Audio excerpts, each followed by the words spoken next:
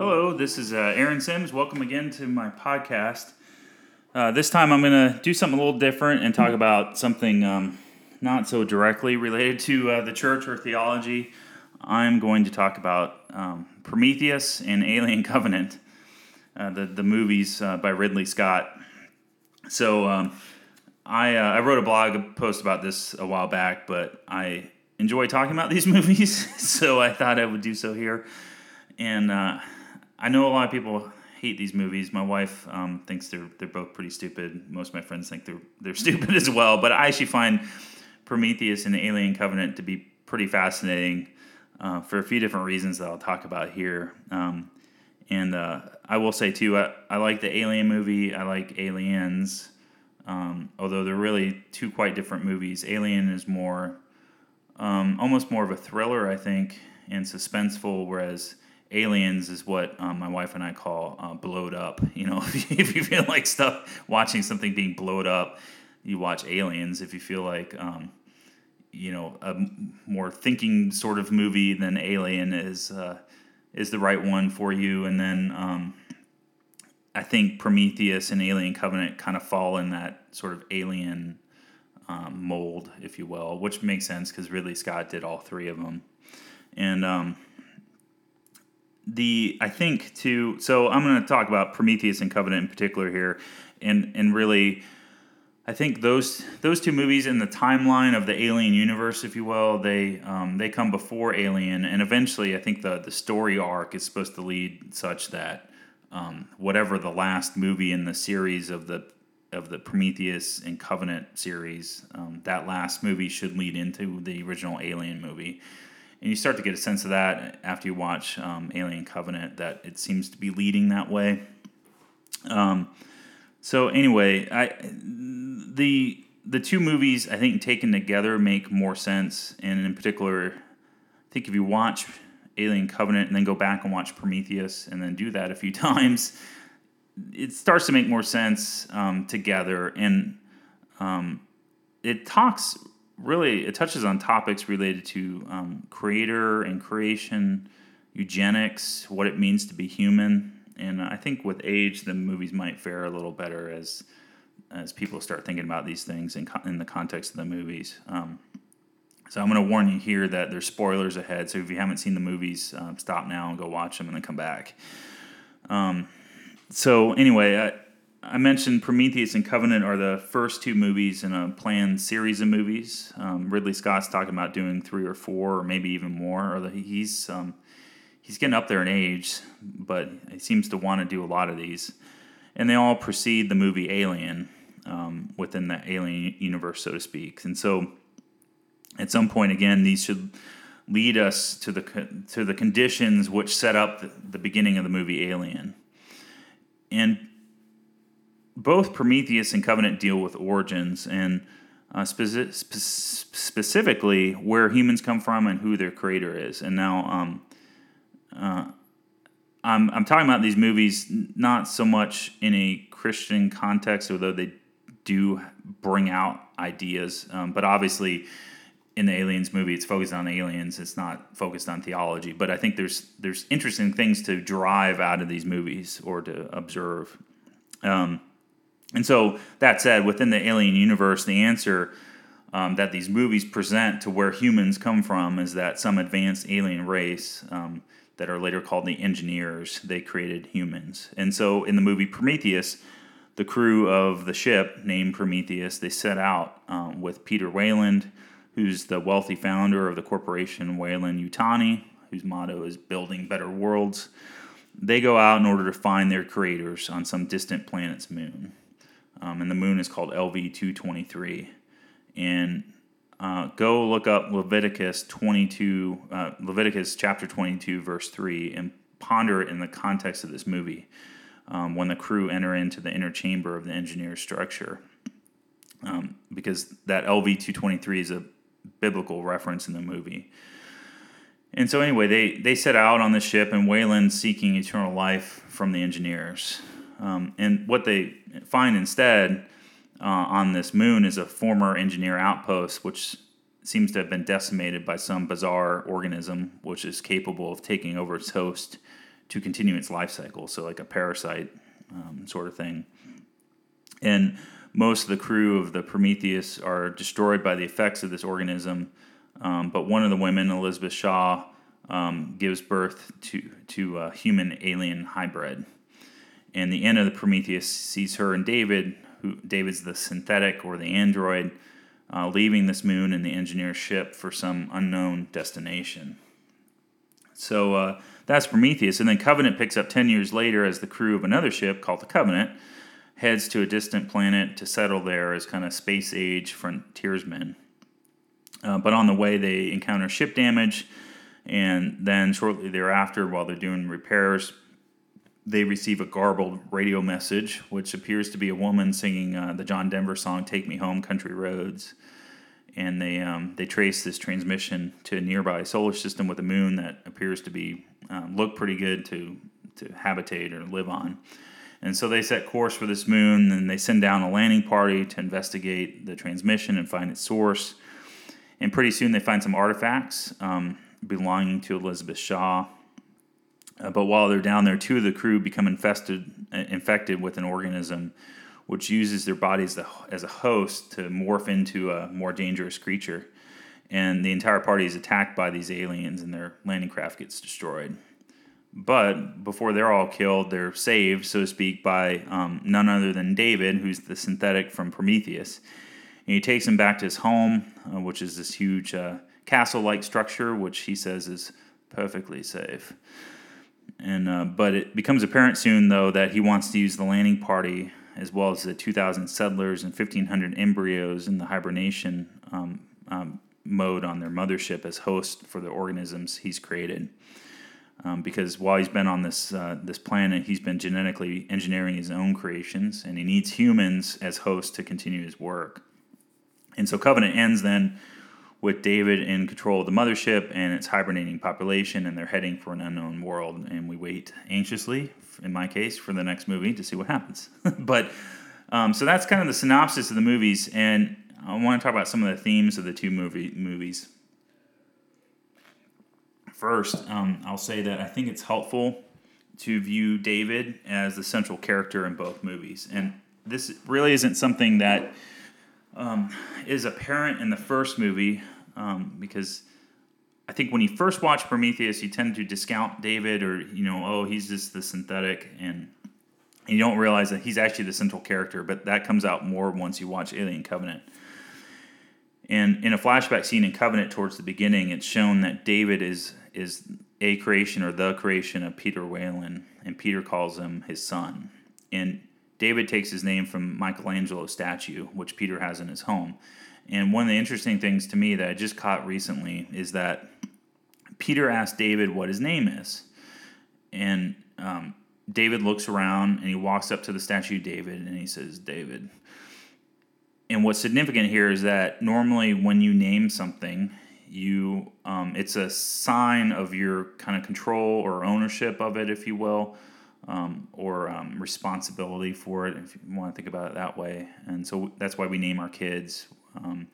We name our pets. Some people name their cars. I don't. But it's expressing some sort of control over the thing you're naming. So when you see David taking his name as David, he's actually naming himself, and that kind of sets up things that follow. It's David in control, not Peter. And in fact, Peter's a human. He's got human frailties and weaknesses, and David is not necessarily bound by these human limitations, even though he's made to be human-like. And in fact, David is very efficient. He's able to learn a lot of information, and unlike his creator, which he points out to Peter, David will never die. David also, in a sense, was made in the image of his creator, because he's imbued with this desire to create things. And then he develops eventually a dislike for his creator, or kind of looking down on Peter. And he says that he pitied Peter at the end. And so in Prometheus, we see David starting to take steps to begin his own creations. He takes some of the alien slime and puts it in Dr. Holloway's drink. That's you kind of really have to watch that scene closely in Prometheus where he does this. But he's got the alien black goo or slime on the tip of his finger, and he dips it in Dr. Holloway's drink to get the alien virus in him, because he is anticipating that Dr. Holloway will have intercourse with Elizabeth Shaw and he'll impregnate her, and then through that he'll be able to create an alien-human hybrid. And then in Covenant, on this moon where he's living, he's apparently continued his work. So he's killed off the native engineers and Elizabeth Shaw in order to create new alien hybrids. And so he's happy when this crew of the Covenant arrives on the moon because he now has more human hosts to continue his work of creating these hybrids. And there's a few elements throughout both movies which help tie this creative theme together. One of them is this creator-creation tension. So the engineers created humans who ultimately, through David, destroy them. Peter Whalen created David, who seeks to destroy humans. And so there's a tension then between the creator and his or their creations who rebel against him or them. You kind of see the biblical connection here in Genesis with the rebellion of Adam and Eve. And David, in particular, views himself as superior to his creator, and he therefore seeks to create new species who will be superior. And he's also in love with himself, and you see this by the strange scenes he has with Walter, the other synthetic, who looks exactly like David in Covenant.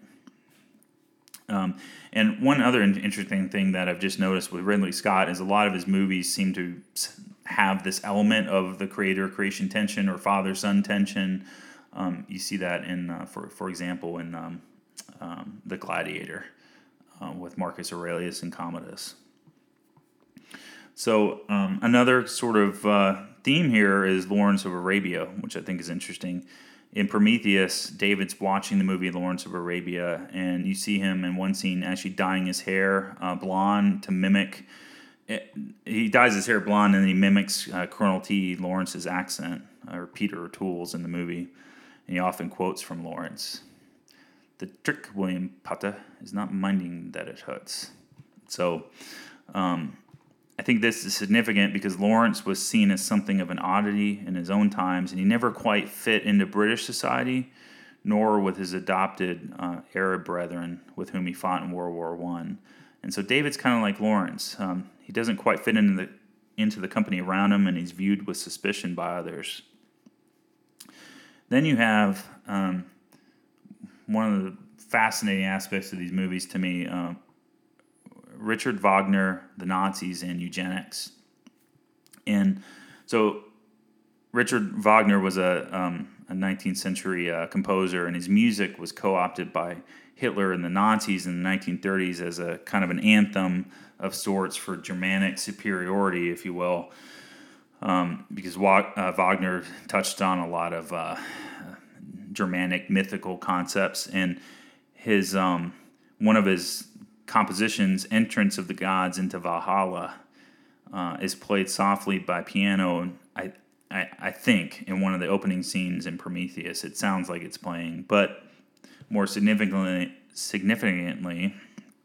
David plays Entrance of the Gods into Valhalla in the flashback scene with Peter Whalen in Alien Covenant at the beginning. So kind of towards the beginning of the movie, you have this song, and then at the end of the movie, at the end of Alien Covenant, as David enters into the storage hall of the ship, in which are located the hibernating settlers and embryos, he asks Mother, the ship's computer, to play the song as well. And so the song plays as David places an alien embryo into a storage tray. And this is kind of fitting in the context of the song because Valhalla was the Hall of Heroes in Norse mythology, ruled over by Odin. And David seems to view himself as the god, if you will, over a new superior creation. And so David's actions are tied with Wagner, who is tied with the Nazis. And the Nazis experimented with eugenics, which was this desire to build a quote-unquote superior race of people through breeding and sterilization programs, eliminating the weak. Interestingly enough, G.K. Chesterton, the kind of lay theologian who later joined the Roman Catholic Church, he wrote he wrote a chapter in one of his books called Eugenics and Other Evils, because he was massively against eugenics as going against God's will and God's love of humanity.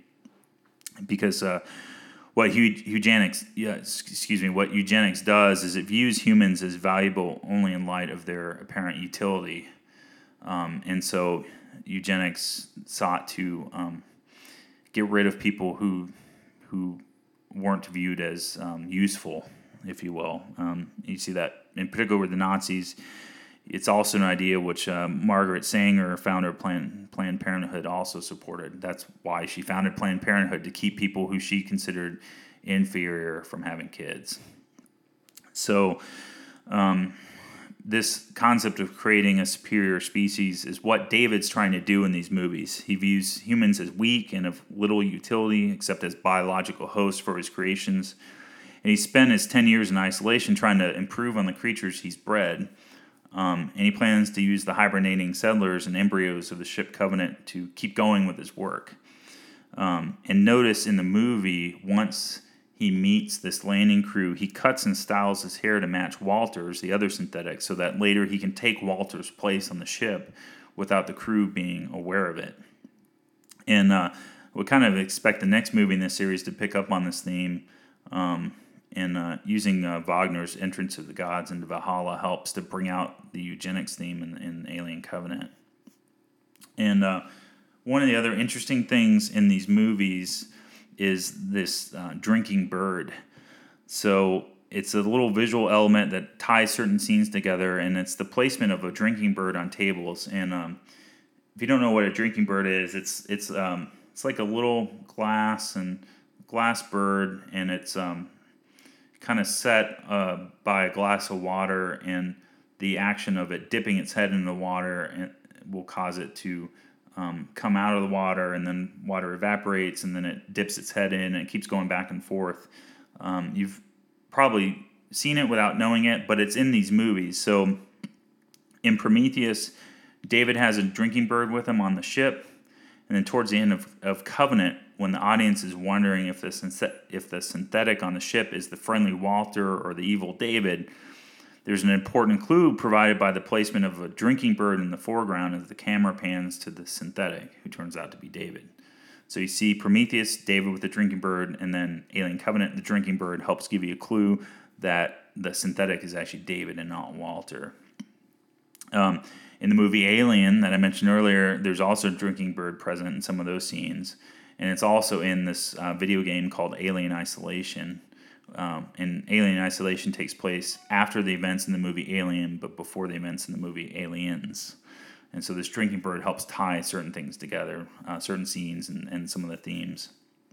This is kind of like a visual reference. And then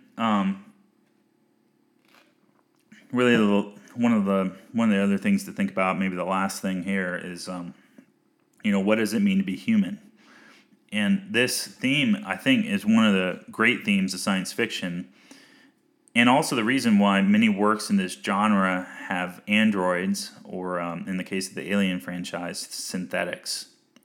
And if you think about it, this role of a synthetic or an android is also a role filled by Sheldon Cooper in The Big Bang Theory, or by Spock in Star Trek.